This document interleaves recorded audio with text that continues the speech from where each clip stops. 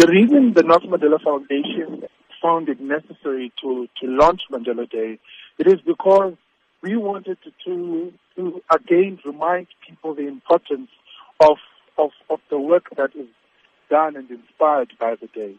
But especially as well is to also introduce the new theme that we're adopting within Mandela Day, which is action against poverty.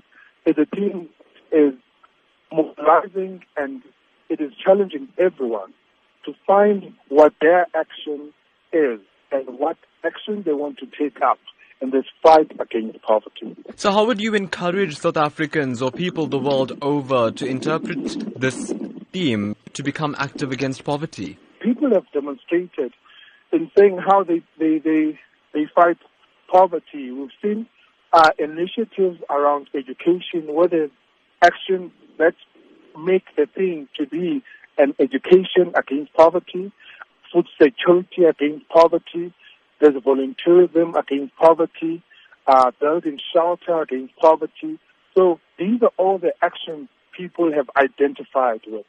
And where we've seen a lot of other programs that quietly focus on education and literacy, and a lot of other programs that are based around food security and building sustainable gardens and sustainable food supply. And those are the actions that we're talking about. When you're saying find your action, that becomes your action against poverty. So any innovative ways this year for citizens to become involved? Because I know that the Nelson Mandela Foundation often creates great platforms for citizens to partner with the foundation to take this global day forward.